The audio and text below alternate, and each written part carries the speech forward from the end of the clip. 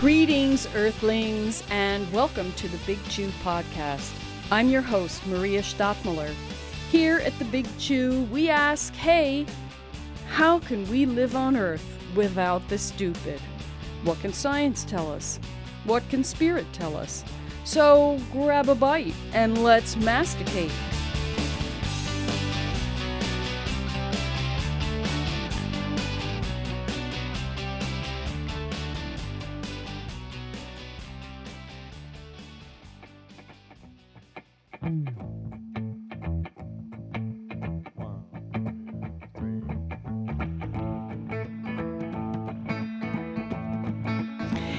If you think we and life evolved from DNA mutation and survival of the fittest and selfish genes, well, think again. That idea, also known as the modern synthesis, no longer holds, thanks largely to the feisty genius Lynn Margulis. Lynn Margulis gave us a new way to look at life, and perhaps a new way to live it. She showed life doesn't evolve just through random DNA mistakes and competition. Instead, interdependence is the key. Cells are the baseline, not selfish genes. Loops and new connections replace linear branches of life. Nothing is an individual. Everything is a community. Evolution geographer James McAllister was Lynn Margulis's graduate student, friend, swimming buddy, and assistant for 10 years until her sudden death in 2011. He created animations of many of her discoveries and continues to digitize and represent her research and teaching. Jim and I sat at his dining room table and talked about Lynn's groundbreaking ideas, the flack she took as a rebel and a woman scientist, Gaia theory, and how her ideas of symbiosis and interdependence show us a radically different view of how to live.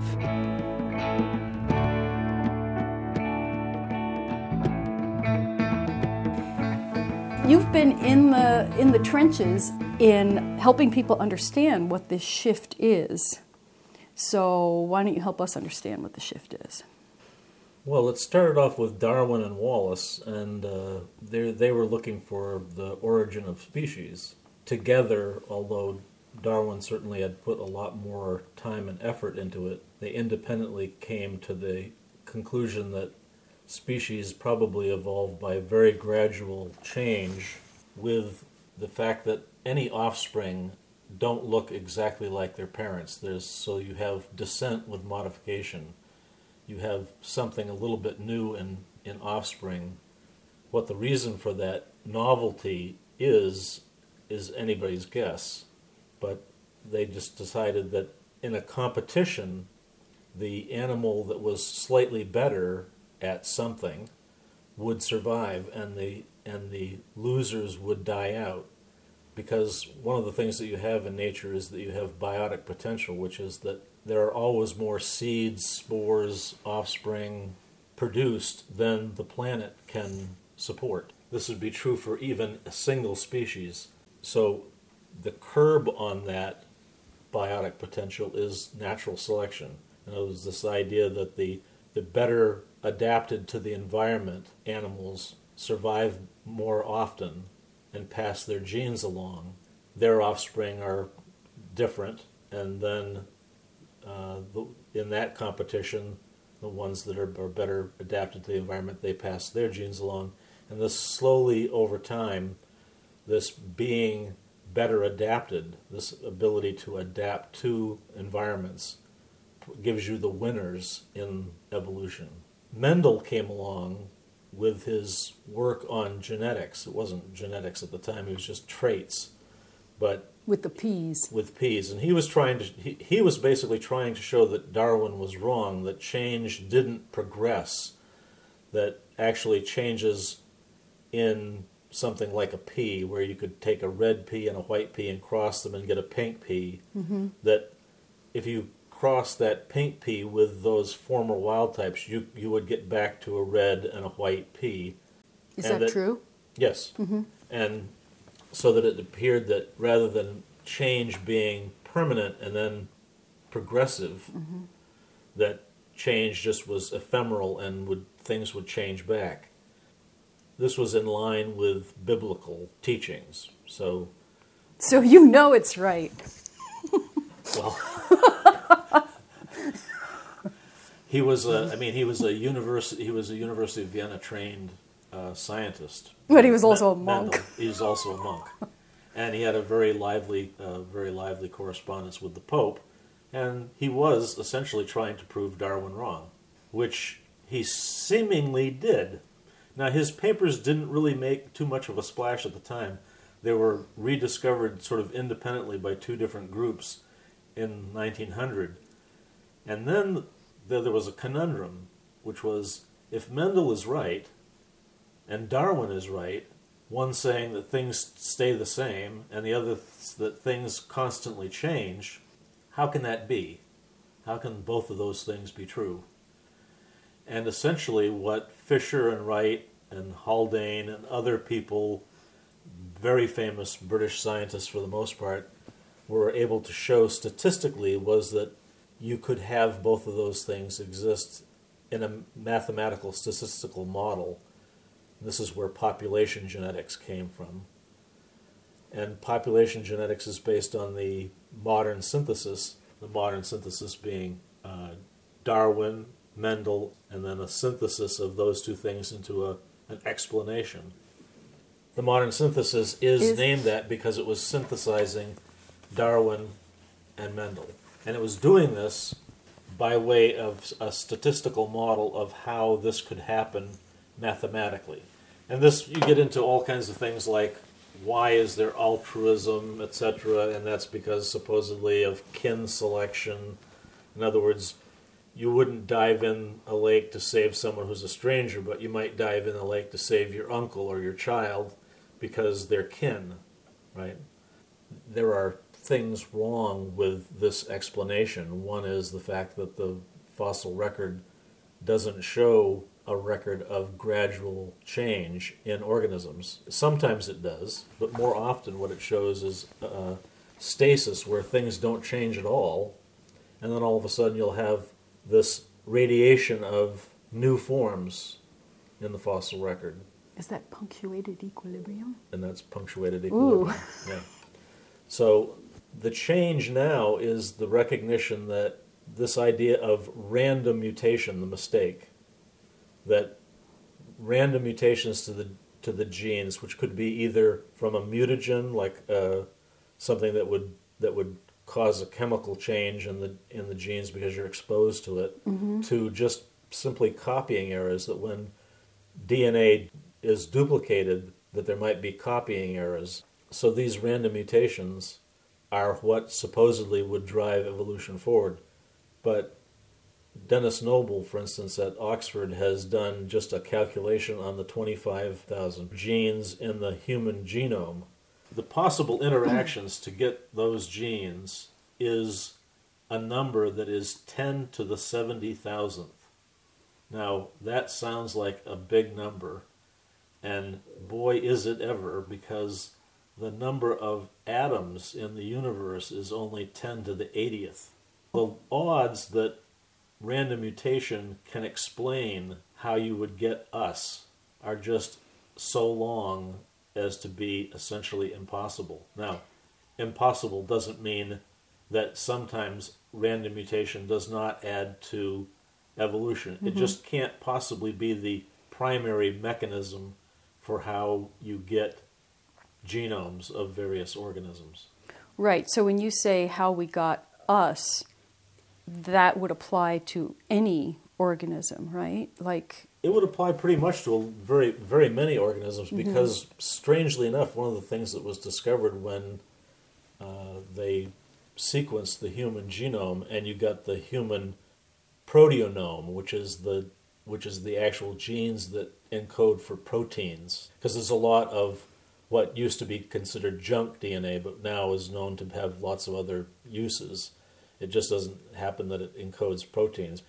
But that proteome that we have is not particularly larger than, there are flatworms that have genomes that are larger than ours. So it's so weird. It's not a case of saying this facetiously, obviously we're the top of the heap when it comes to evolution. We should have the biggest genome. Right, and the best words. And the best words. And neither of those things, certainly we don't have the biggest genome. There are many critters running around that have genomes larger than ours. And is there a particular reason for that? Say a flatworm maybe doesn't have as many relationships with organisms that produce the kinds of effects that it needs? That's an interesting idea, and that may in fact be true. You're talking about, do things have symbiotic relationships with other organisms that then they borrow metabolic products and things like that from, or even sharing their genome so that they're able to do things that alone they wouldn't be able to do. Yes, there's an awful lot of symbiosis going on in the world out there. In fact, symbiosis is now probably seen as one of the very major drivers of evolution. That symbiosis, which can take place between very similar organisms, but more often than not is taking place between very different organisms. For instance, if I get a cold or if I get an infection, I may be developing a symbiotic relationship. Now, it's not a pleasant symbiotic relationship with a bacteria. Over time, if I survive that infection, that relationship could possibly develop into a symbiotic relationship. We all have our microbiomes. This has become a big hot topic, in particularly in medicine, in biology too. The recognition that on our skin, in our orifices, in our gut, that we have many persistent microbial symbionts, and that we actually need these organisms to grow and develop properly, and that we may even have problems like chronic bowel and other things because when we were kids and developing our gut, we didn't stick our dirty fingers into our mouths often enough to be inoculated with the kinds of organisms that we really need. The kids who are born via C-section don't have the same, because you get so much of your microbiome from the birth canal as you're coming out from your mother. And in fact, that's so true that they're now taking a vaginal swab and swabbing the baby so that the baby now gets the bacteria that it should have gotten by coming out the natural birth canal as opposed to being taken with a C-section. And other studies have suggested that babies born with C-sections before this recognition actually suffer from the fact that they don't acquire those bacteria. Can you just describe what a symbiont is? Okay. Probably the best known by most people idea of a symbiont is a lichen. You see these, they're the green sort of frondy things that grow on rocks and trees. You might think they're a plant, but they're actually a partnership between a fungi and either an alga or a cyanobacteria. A cyanobacteria being a bacterium and an alga being a eukaryote. And the interesting thing about lichens is that they grow in the most forbidding places, high on rocky mountains. Their one need is to periodically get wet. And so any place where it's dry but once in a while you get rain is a perfect habitat for them. Now, this is not a place where alga could live alone. Because it's not wet enough. Right. And the fungi couldn't live there either because the fungi don't have photosynthesizing, so they would not be able to produce the amount of sugars and carbon resources that they need for their metabolism. So this chimera, this joint partnership between the two, produces a variety of different kinds of lichens. And these lichens are very hardy and they live in the most unforgiving of environments. And both of those partners are symbionts. Okay. So in other words, it's not really a relationship between a symbiont and a host. It's really a relationship between a symbiont and another symbiont. Oh, okay. So even in our relationship with our microbial symbionts, we're a symbiont too, although the term that's being used now to describe the animal tissue in that partnership is, they call that the holobionts. So you and I are holobionts, and our microbial symbionts are part of that thing called the holobiont. But the holobiont is really the animal... Kind of the meat cage. The meat cage, yeah. That's a good definition for it, yeah. And how would you describe the modern synthesis? What are the primary... Pillars of the modern synthesis? Yeah. Random mutation. So mutation that is really blind to the environment, that the whole germ line of an organism is really isolated from the environment. The germ line being the reproductive cells, right? Sperm and eggs, yeah. Or the equivalent in other kinds of organisms. Random mutation, random in relationship, because random, you have to sort of define, well, random in relationship to what? Because random sort of requires in relationship to something. It's random in relationship to function. So supposedly you were getting function by having accidental changes that had nothing to do with the environment, and just by happenstance would occasionally work out to the benefit of the organism that had that change. These mutations, obviously, because they only once in a while work out, are also gradual. In other words, the change would occur gradually over time as these accumulated. Now, one of the other problems with accumulation of random mutation is that, by and large, any mutation that you get in the DNA is most often harmful or fatal. So you really have to add in random accumulation of beneficial mutations, because you don't want to accumulate deleterious mutations. Let's see, what else goes into the modern synthesis? Well, that the individual is the unit of selection. You have individuals selected by natural selection, but it's the population that actually speciates. What do you mean? You get changes in the population in what's called the spread of these alleles, or the beneficial genes. Individuals don't speciate. It's populations that speciate. So those are two other things. The individual is the unit of selection. The population of organisms is the level at which you have speciation occurring. This is kind of the default, or has been the default thinking in evolutionary science and biology, and us understanding how anything got here. So why has it been so popular? Why did it take hold, and who were some of the main proponents of it? Well, there are many, many people who found this convincing. In fact, so convincing that it's been treated by many people as a certainty. And we could get into certainty, but certainty is something that really doesn't really have much of any business in science, since what you're dealing with scientific knowledge is not the truth, but with approximations. And they can be extremely, extremely good approximations. This is what makes science as useful as it is, the fact that the approximations are so good and that the explanations are reproducible and predictable. First, there was this whole cadre of very famous British scientists, Fisher, Wright, Haldane, Sewell Wright, but probably the person that overwhelmingly is known by the majority of people that are lay people is Richard Dawkins. Now, Richard Dawkins was really taking his mentor's work, Hamilton, and popularizing it in books like The Selfish Gene. So I don't think even Richard Dawkins would claim that these are ideas that are original with him. He is like me.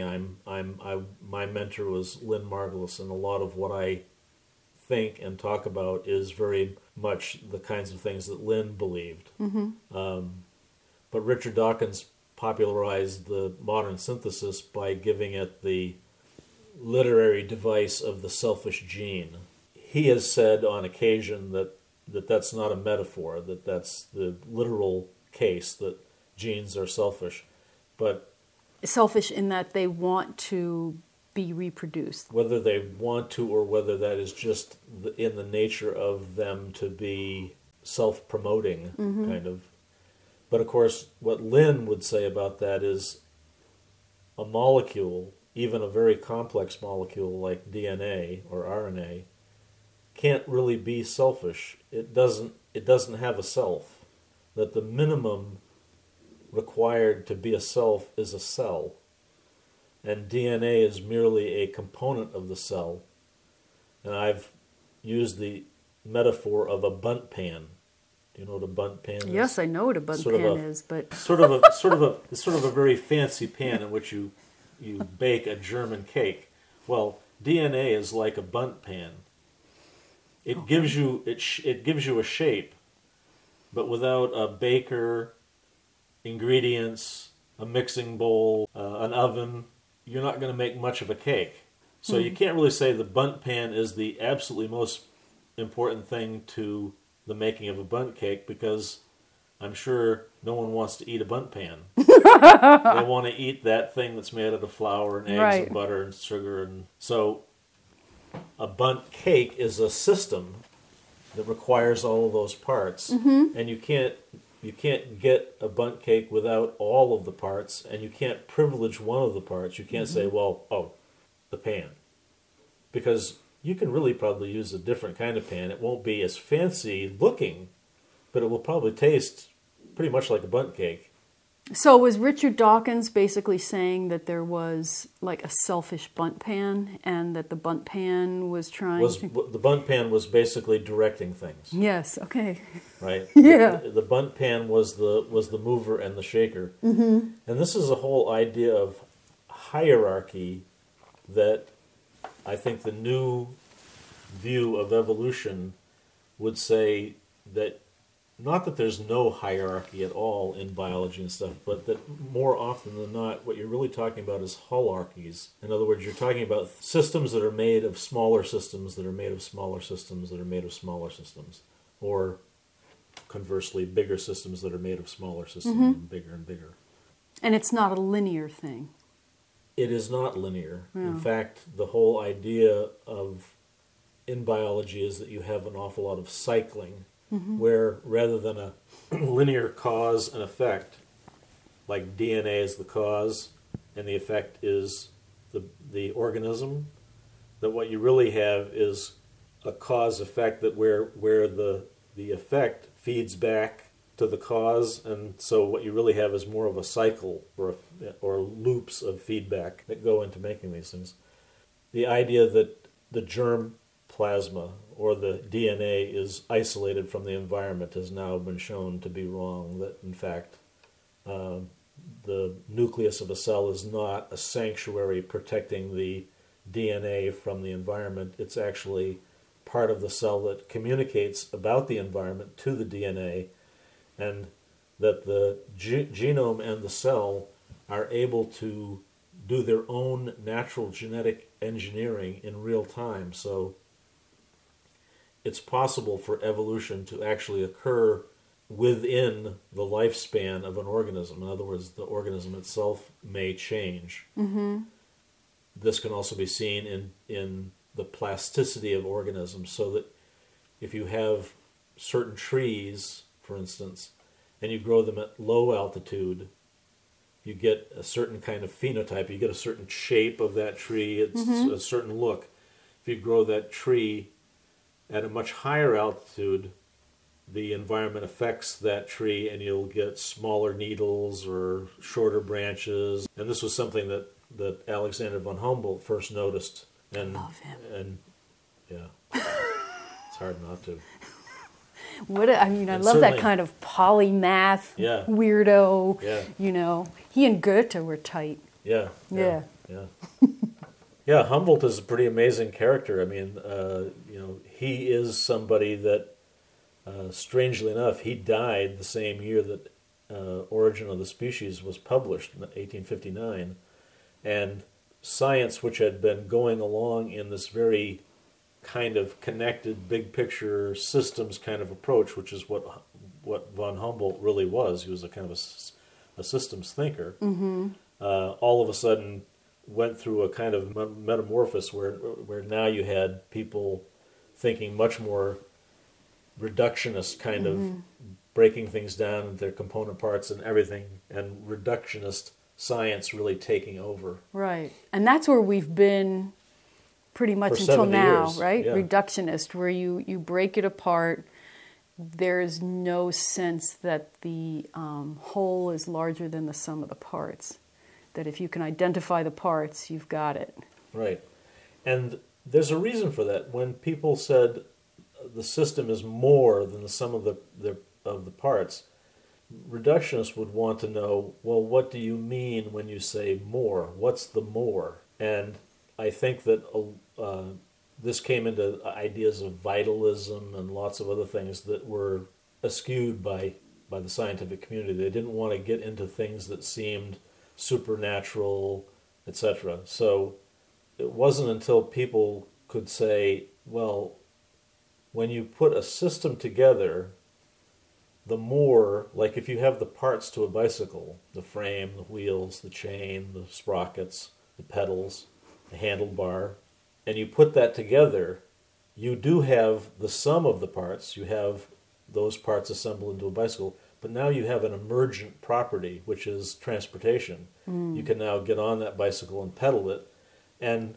studying those parts alone in isolation is not particularly a good way of discovering that those parts together can provide you with transportation, because alone they don't. So this idea of emergence, that there are emergence properties that come out of systems when they're complete and when they're performing, is something that now we can say that's what the more in the system is, more than the sum of its parts.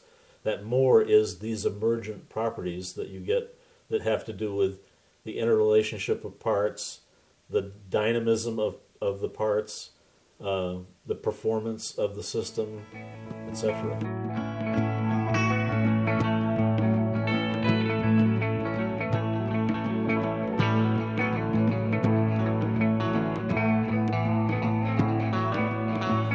So you have this reductionist view of evolution, and Lynn Margulis, who was your friend and mentor, decided that that was not accurate, and she was working from the studies of a number of Russians, right? Is that?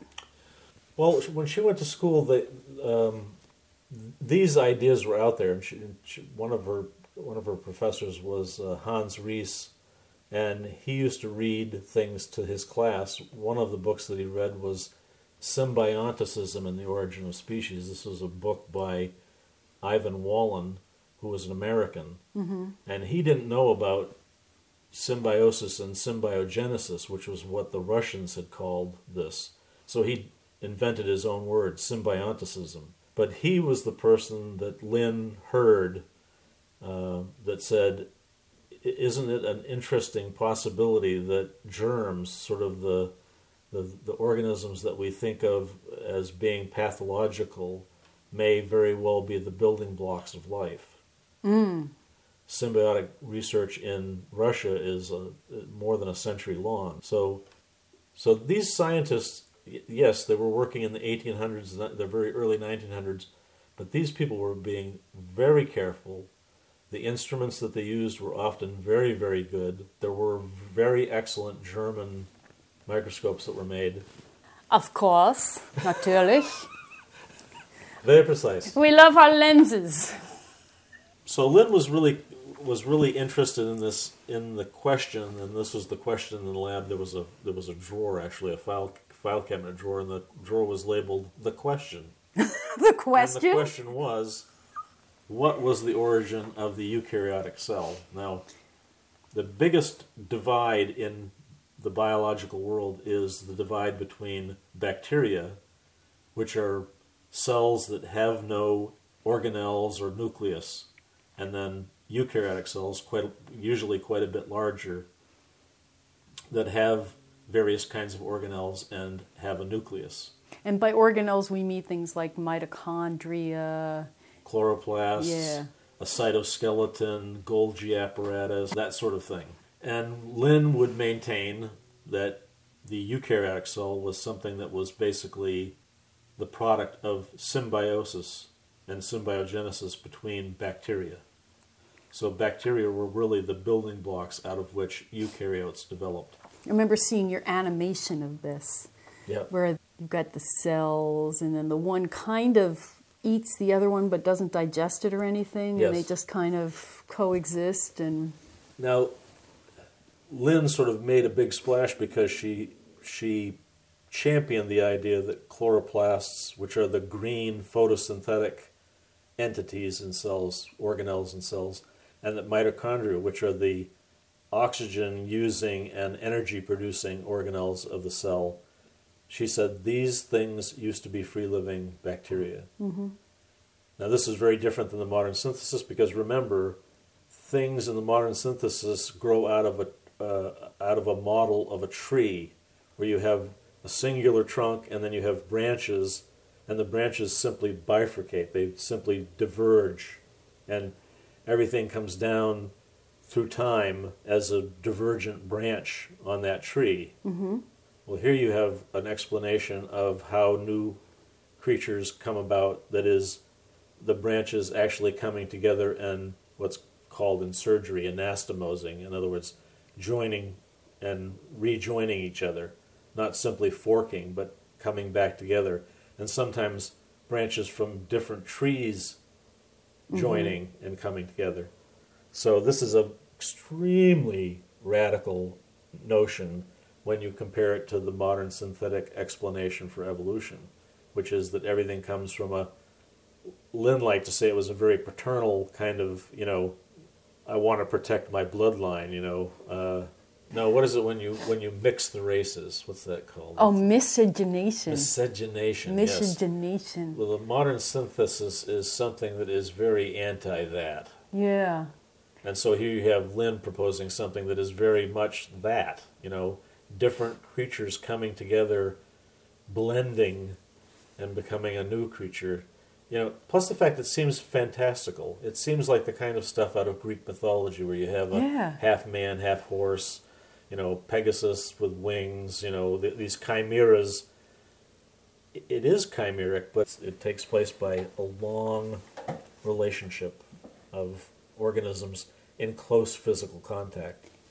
When Lynn became excited about this early in her scientific career, did she have any compatriots who were thinking similar thoughts, or was she really just having to stick her own neck out? There were a lot of people working in symbiosis, and she told me about asking colleagues, well, how do you do symbiotic research when you've got sort of the evolutionary, the neo-Darwinist evolutionary biologists sort of monopolizing most of biology. Mm-hmm. And the answer that she got from people who were doing symbiosis research was to simply ignore them. In other words, go on about your research and just ignore the fact that you have people who don't believe this is a possibility. And I think that that's in large part sort of what she did, but I think Lynn was also feisty enough that she liked the intellectual argument, so she was willing to champion these ideas. Did Lynn think, while she was researching and while she was, taking all kinds of heat for her ideas but still getting them out there, did she think that it was a major, major shift? Yes, mm-hmm. She knew it was a major shift. Although I think it's very interesting, Dick Teresi, for the interview that she did for Discover magazine, asked her about her controversial views, and she said, well, I don't consider them controversial, I just consider them right. And that comes off sounding very egotistical, but I think that really was the way that Lynn looked at these things. It wasn't that she was controversial. It was that the treatment these ideas received by the mainstream made them controversial. She was a woman who spent hours at the microscope. I mean, she loved nothing better than to spend a weekend at school looking at organisms and phenomena under the microscope, because she wouldn't be interrupted on a weekend, or she'd be interrupted a lot less. Even the organization of her email and phone calls and stuff all went through Celeste Azakainen, her lab manager, so that the amount of distraction that was sort of thrust on Lynn would be minimized. The Department of Defense wants to talk to you. They're interested in the research that you've done that has some bearing on anthrax. Is it going to be open research that will be available to everybody? No, it'll be secret. I'm not interested. So, and let's talk about what her being a woman had to do with the reception of her ideas. Well, I think the fact that she was a woman didn't win her any points. Science is dominated by males and has been for a long time, and it's kind of an old boys club. There's a certain amount of chauvinism and a certain amount of misogyny in science. I think that her treatment, Barbara McClintock's treatment, I think it's pretty easy to say that had something to do with their gender. It didn't have to do with whether they were a good scientist or not. And can you just say what Barbara McClintock did? Barbara McClintock was a genetic cytologist who worked with Indian corn maize and was the person that discovered transposons, that movable elements within the genome. And when she told her male colleagues about this, she was ridiculed to the point where she stopped working and publishing, and it wasn't until 30 years later when they discovered the same things that she was awarded the Nobel Prize. So that was 30 years from a marvelous researcher that we lost thanks to chauvinism and misogyny, I would say. What difference does it make? I mean, obviously it makes a difference scientifically, but how do these two ideas create a different kind of worldview? Well, they do. They create a profoundly different worldview. I'm looking at a couple of slides that I used in a presentation. So I can just give you some of these words and compare the modern synthetic view of the world to what I would call the biological relativity view of the world. Or and that being the symbiotic, holobiont. Integrative approach to biology as opposed to the modern synthetic approach. The modern synthesis, you have an approach that's basically based on zoology. It's based on the fossil record of animals' hard parts that goes back to about 542 million years. Well, that's a very interesting place to base life on Earth and the evolution of life on Earth from, because life actually starts 3,800 million years ago. So 542 million years doesn't really, only covers about 1/8 of the record of life on Earth. Just looking at it through animals and... Right. And that's what, isn't Richard Dawkins a zoologist? Yes. Yeah. And strangely enough, the interesting thing is that Lynn was trained in zoology and genetics, so she's not someone who was unfamiliar with these ideas. She just knew them and knew they couldn't be the answer. So you have a very zoological-based thing, which really almost tends to become, because of historical precedence, the whole idea of the Earth being the center of the universe, which is really kind of a stand-in for us being the center of the universe. It's it's not only zoological, it's a very mammalocentric, very anthropocentric, actually, view of evolution. For instance, it puts us on the top of the heap. And now that we've arrived, many people actually think evolution has stopped. Do they know about antibiotic resistance? That's what I always say to Christian fundamentalists who don't believe in evolution. Take last year's shot. Yeah, right. I mean, do you take your full course of antibiotics or not? So the modern synthesis says that sort of DNA does it all. DNA is the mover and shaker of evolution. The biological relativity view is DNA alone does nothing. I mean, it needs the rest of the cell in order for it to perform its function. Modern synthesis says that the individual is the unit of selection, but what is the individual they're talking about? Because we now have this new view of individual animals as being holobionts. They're not really individuals, they're communities. They're really ecosystems. So I would say even when you're picking an isolated elk, you're picking a community. If that is the unit of selection, it's a group that's being selected. Modern synthesis is very much anti the idea of group selection. This idea of tree models, that you can model things on a tree that has a stem and then just branching, constantly branching things, as opposed to that the way evolution works is through networks, through interconnections of even different organisms from different taxonomic levels. The modern synthesis was based in statistics and math. The new view is very much based in empirical evidence, experiment and observation. You have this idea of randomness in the modern synthesis. You have self-organizing, natural genetic engineering taking place in this new view. We've talked about reductionism versus systems thinking, the idea of that change is gradual, when in fact when you have two organisms join forces, you can get these great leaps. Yeah.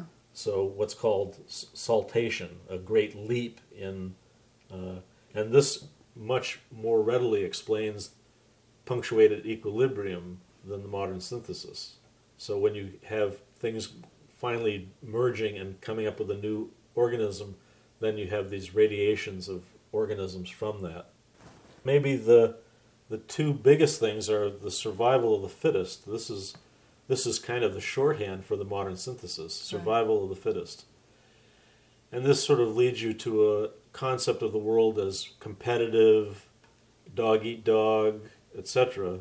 And what is not taken into account in that view is the fact that you look at extinction events, the animals that most readily go extinct are the ones that have really specialized in the environment that was not changing very much. In other words, as long as you have an unchanging environment, you can really specialize at extracting all of the nutrients in that environment, etc.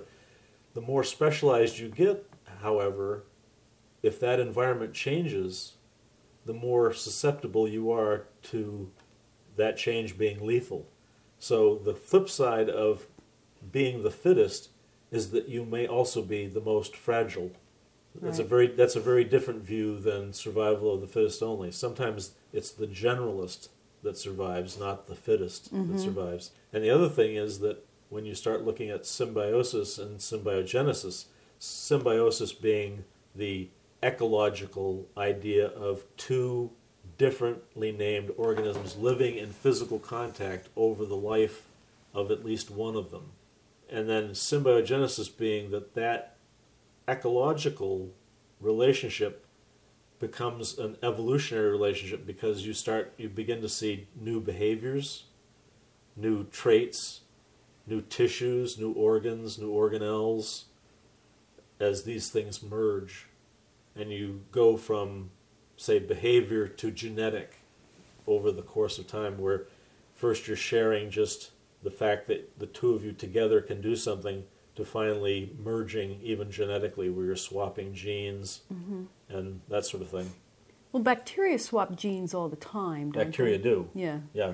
There's the notion of speciation in bacteria doesn't really work. In fact, I asked a question in the latest Environmental Evolution newsletter that I put out, which is, we know that bacteria had quorum sense. In other words, they have decision-making abilities. What we don't know is what the extent of those decision-making abilities are.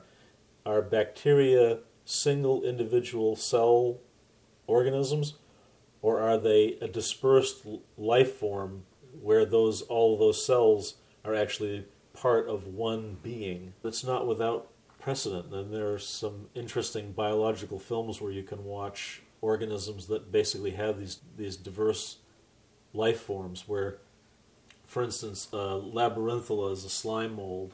Oh, yeah. Have you seen Labyrinthula? I've seen how they make pathways right. and stuff, yeah. And then there's Dictyostelium, which is a slime mold that exists, part of its life as individual amoeba. Mm-hmm. But the amoeba, when starvation starts to happen, a chemical signal is sent out. Those amoeba all aggregate. They turn into a sort of a slug-like looking creature. The slug finally finds a suitable spot to perch itself, and then they differentiate into a base, a stalk, yeah. and a fruiting head that blows apart into spores. Those spores land in new places, open up, and out come amoebas again. It's so weird, man. Don't you think? Well, it just goes to show you that we're not a good model for life on Earth, because life is much more diverse than we imagine. So doesn't life also go much deeper into the Earth than had previously been? I don't think they've been able to drill a hole deep enough to get to a place in the Earth where they don't find bacteria already there. You don't have to move that fast over 3,800 million years to get deep into the Earth. And remember, these things are very small. Solid rock is not that solid. It's full of fissures and cracks, and these things are traveling down those fissures because that's where water is. The water has dissolved minerals and salts and things like that the bacteria need to metabolize. So they're just following food. We used to think that bacteria couldn't live in extremely strong acid or extremely salty environments. Now we find out that indeed they can. This is one of the reasons they didn't believe that ulcers were caused by bacteria, because no one would believe bacteria could live in the acids of your stomach. And I believe the fellow that got the Nobel Prize for this work in medicine actually pointed out that back somewhere around 1902, people had proposed exactly the same thing that he had proposed, and they had been poo-pooed by, nothing can live in the stomach acid, so therefore that can't be the explanation. This is the kind of certainty that scientists always have to keep an open mind about. It's one thing to be skeptical, show me the evidence, but it's a very different thing to say, that's just rubbish. That can't possibly be true. I'm just going to dismiss it without any investigation whatsoever of the claim. There's an awful lot of science that comes along that is dismissed and denigrated and ridiculed until someone realizes, hey, that's actually right. So where are we now in terms of Lynn's theories and symbiogenesis? I mean, you think that the tide has turned, right? Oh, the tide has definitely turned.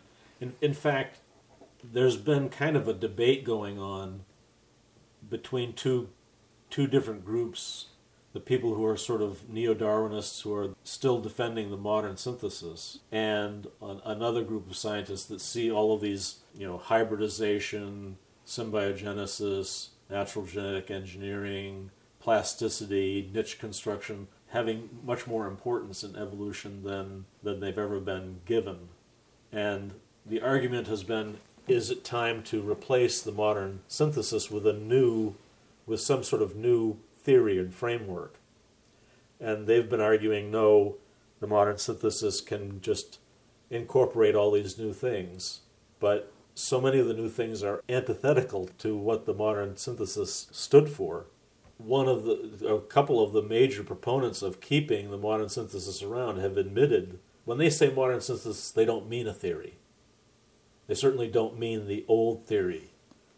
What they mean is sort of the milieu of evolutionary biology, like the modern synthesis is now just sort of applied to whatever evolutionary biologists are talking about, discussing and researching. Well, that would be all well and good, but theory has a very definite definition in science, and that's not it. It's not an amalgam of all of the good ideas we've come up with since we invented this explanation, even the ideas that fly in the face of that explanation.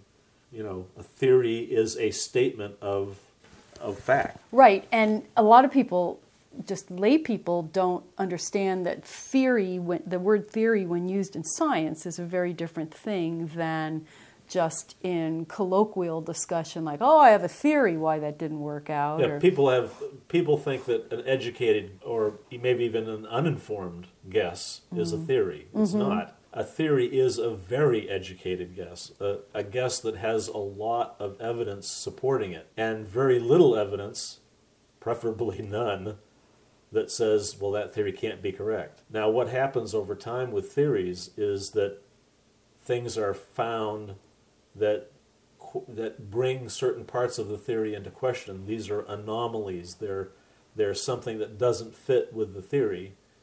And at some point, new theories come along and replace old theories. This is just business as usual in science. It's not like, I think that the modern synthesis has really become, for a lot of its proponents, almost a religious kind of belief. And it doesn't matter at this point how many Galileos and Copernicuses come along with information that seems to say that old theory isn't right. They just want to cling to that name. Andy Knoll at Harvard says that evolution progresses one funeral at a time. Because the scientists die out. Right. You have to have the old timers that have status and tenure and book deals and lab funding based on ideas that are now being proven wrong. You can't expect those people to all of a sudden say, "Oh, please don't fund my lab. Please don't buy my book." Except for, well, Dennis Noble is he's no spring chicken. He's not, and he's gone through that evolution himself of going from basically someone that was a reductionist and understands completely the power of reductionism. I'm not saying that reductionism isn't powerful. It certainly is. It's the reason we have the modern world of technology that we have. It's largely due to reductionism. But in this world that we have, there's not a lot of wisdom about how to live on this planet. And I would submit that is the reason that you need a systems approach that says reductionism's fine, but you got to balance it with putting things together and taking a look at what are the ramifications of this system that you've put together. At this point on the planet, do we really need more fossil fuel pipelines, for instance? When we're moving away from that, do we really need to try to keep coal miners busy when the best thing that can be said about coal is that it gives you black lung?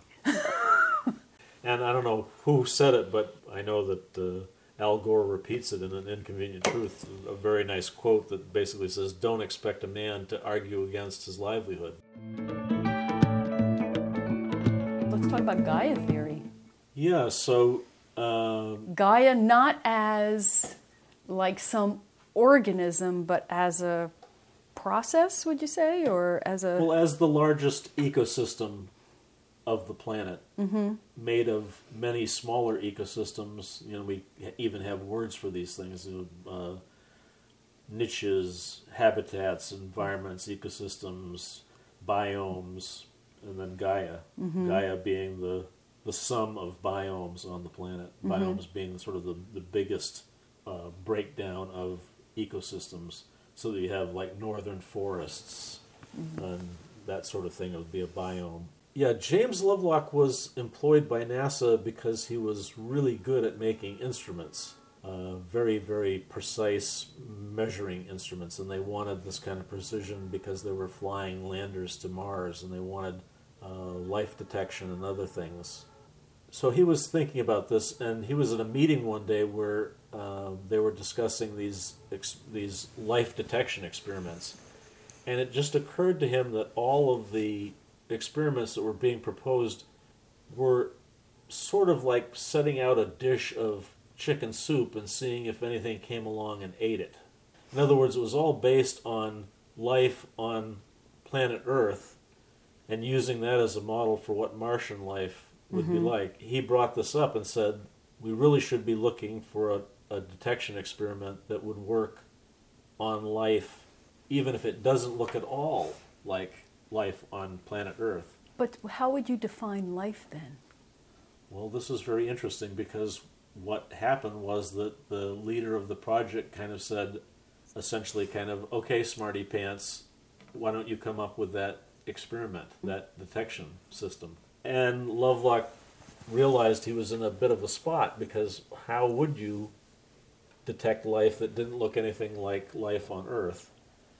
And his answer to that was to say that life, regardless of what it's based on or anything else, is going to have to use the fluid media on the planet, either the atmosphere or the atmosphere and oceans if you have oceans. Now, Mars doesn't have an ocean, so it's going to have to use the atmosphere. That anything that would be alive would have to use the atmosphere both to bring nutrients and the things that it needs for metabolism to it, and it would also need that same kind of fluid media to take its waste products away. Well, what would this do to the atmosphere? And the answer was it would throw the atmosphere out of chemical equilibrium, because you would have something putting materials into the atmosphere that you wouldn't find in the atmosphere if the planet were just lifeless. Mm-hmm. Strangely enough, not very long after this, they got the spectral analysis of Mars, and it showed that Mars was near chemical equilibrium, so there was very little chance that there was any life on Mars. And there still is. There's still, if there's life on Mars, it's not the kind of abundant life that we have here, because it's not producing enough of an effect on the atmosphere of the planet. When he realized this, he realized that he had discovered life on Earth, because the atmosphere on Earth is totally reactive. You have a mix of oxygen and methane, things that combine and burn and blow up, and and that the only way you have this is if these things are constantly being replenished. In other words, oxygen is constantly being added to the environment. Methane is constantly being added to the environment. And what is doing that? There's only one answer. Life. Life is what's doing it. Well, when he realized this, he wanted to know more about what are the organisms that produce the atmosphere on Earth. And that was when Carl Sagan told him he should talk to Lynn. And that was where their collaboration began. Because were they still married at the time when this happened? No. Mm-hmm. No, they've been long divorced. But I think there was a great deal of respect as far as scientific respect between Lynn and Carl. So Lovelock met and talked with Lynn and realized that here was somebody that, well, first of all, he said she was one of the first people that he talked to that really took his whole idea seriously. She just heard it and kind of intuitively went, oh, yeah, of course. Of course it's life that's producing the atmosphere. I mean, it's the cyanobacteria. And I think what he learned from her was that she had such a great grasp of the microcosmos that she realized that most of the stuff that goes on the planet isn't done by things that are big like us. This is one of the things this is a Lynnism. Big like us. Big like us. It's things that are below the level of our unaided eye. It's the microcosmos that's doing all this work. 99% of the life on the planet is the microcosmos. Now, how long did the two of them work together? They worked together right up until Lynn passed away. I mean, which she did in 2011, right? In 2011, yeah. And were they working on new ideas about Gaia theory, or? No, I think that, well, there were certainly new ideas. Originally, the Gaia theory really dealt with the temperature being regulated by life on Earth. So there's various kinds of modulation or regulation. Now, can life regulate beyond physical constraints? Of course, no, it can't. It can moderate things.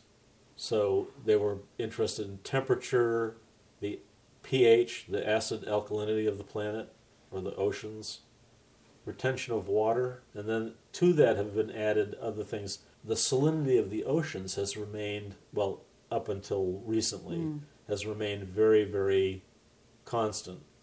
And that should not be the case, because every time that you have water running off the land and into the ocean, it's carrying with it salts and other things. And so over time, with evaporation and with more and more salt being added, it should get a whole lot more saline. And it has a little bit recently, but over the long course of the Earth, it hasn't. So how is salinity regulated by life? Plate tectonics may be a Gaian phenomenon, because that also, you don't have plate tectonics on Mars, for instance, because you don't have oceans on Mars. Part of plate tectonics requires the presence of oceans. Now, what does an ocean have to do with life on Earth? Well, it's where we came from. Life seems to retain water. For instance, Mark McMenamin and his wife have written a really wonderful book. It's called Hypersea. When you look out over the land, you're looking at all of this life. And what is that life predominantly? Water. It's water. Mm-hmm. So you have this whole ocean of water that's been brought onto the land and preserved, right? In spite of the sun, in spite of evaporation and everything else. There's transpiration, but this stuff slows down that whole process and utilizes it. Mm-hmm. So the whole idea that life may be responsible for the fact that there are large oceans on planet Earth, that life is responsible for the retention of that water. So these are extensions of Gaia that are being explored. Just the regulation of climate is something where we don't have all of the answers to how does Gaia work? How does Gaia do that? Now we know that, for instance, over rainforests, which are very dark and would absorb a lot of heat, you have rainforests produce their own cloud cover. Clouds are white. White reflects most of the heat from the sun back into space. So a rainforest actually cools itself by transpiring water up to form clouds over it. In the ocean, you have these huge, and I'm talking, you can see them from satellites, huge blooms of coccolithophorids and other kinds of plankton, and their little carbonate shells. So they lighten the color of the water, and it raises the albedo. The water cools down. Mm-hmm. So there are ways in which we know that life does have an effect on the temperature of the planet.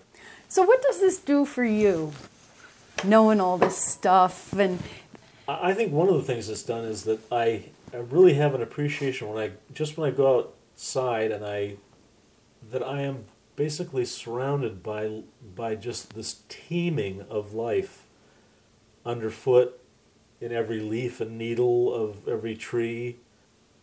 And also I think that if you adopt a much more symbiotic approach, which a lot of people want to characterize as cooperation, there's certainly competition and cooperation in nature. These are words that are so anthropocentrically loaded that Lynn would just say they're not really useful for the analysis. They're too much about sort of us putting our stuff on the natural world. But you start to believe that there's another way for us to be on the planet that is a much wiser and more productive way of being than we've been so far. Is there anything in your own particular life that you've changed because of this kind of awareness?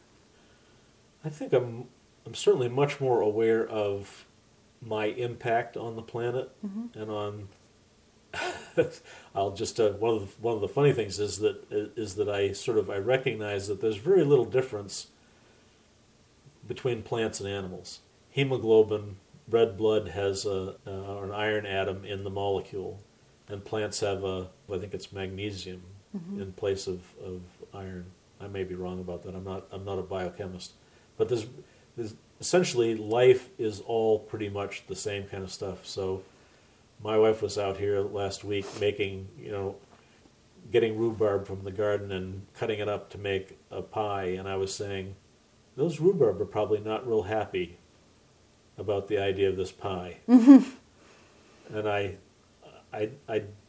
do think about the fact that all cells on the planet metabolize, and they all have cognition, that we're not alone in being aware of our surroundings.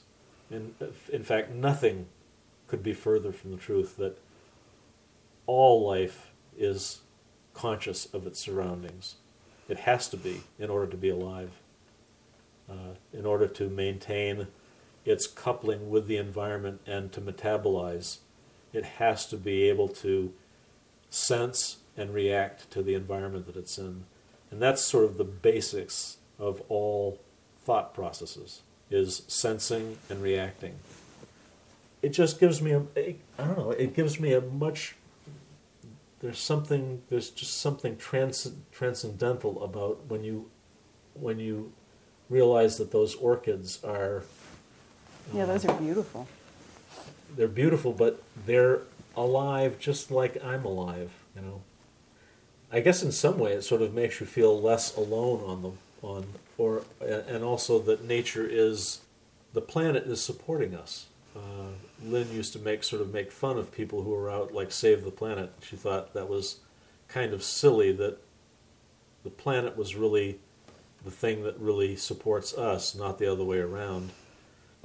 And I think that's true. I think that we would be much wiser, and not that I wouldn't want to say we would be better stewards of the planet, because I don't think we've ever been stewards of the planet. I don't think we should be stewards. And I don't think we should be stewards either. No. I don't think we're really capable of... We are capable of saving ourselves from ourselves. You think? I don't. I don't think there's much evidence of it, but I think, if there's any hope for us, it's that we are capable of saving ourselves from ourselves. Well, it would be nice. Donald Trump would argue strongly against that, but... But it would be nice if people were able to take on these new ideas that offer very different orientations than the standard Western orientation. Obviously, indigenous people have had this all along. Now, I think indigenous people believe that they are being cradled by nature. Yeah. They're I participating. I think when you look at the Hitchcock Center for the Environment here in Amherst is an institution that runs a lot of programs for children, taking children out into the outdoors. And I was talking to somebody there. They have a real profound problem now taking children out into the woods. They're scared of the woods. Now, when I was a kid... Because of ticks? No. They're just... The natural world is the other in a very unfortunate way. When you have children who are, their relationship is between their digital device and themselves more than between even themselves and other kids, I would submit that there's a problem there. I'm not someone who thinks that digital devices are necessarily unhealthy, but I think when they exclude all of the other parts of being alive and being human, they tend to become unhealthy. If the world is not all competition and it's not linear and there are things cooperating who themselves are on, even though you're not supposed to say cooperation, but they're interacting to some degree. Even interdependent, even on broader scales of taxonomy or whatever than we normally assume.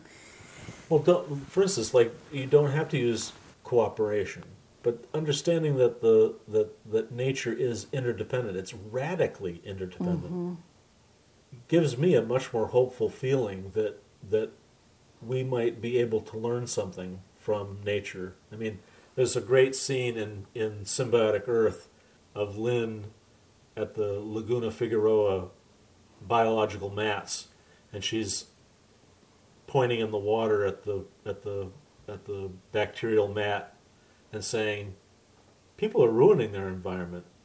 These bacteria are creating a livable environment for themselves. I'd say we have a lot to learn from them. Thanks to Jim McAllister, and thank you for listening.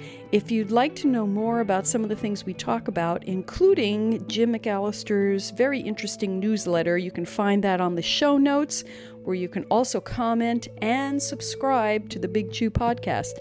My website is at www.meetyourmyth.com. Bye for now.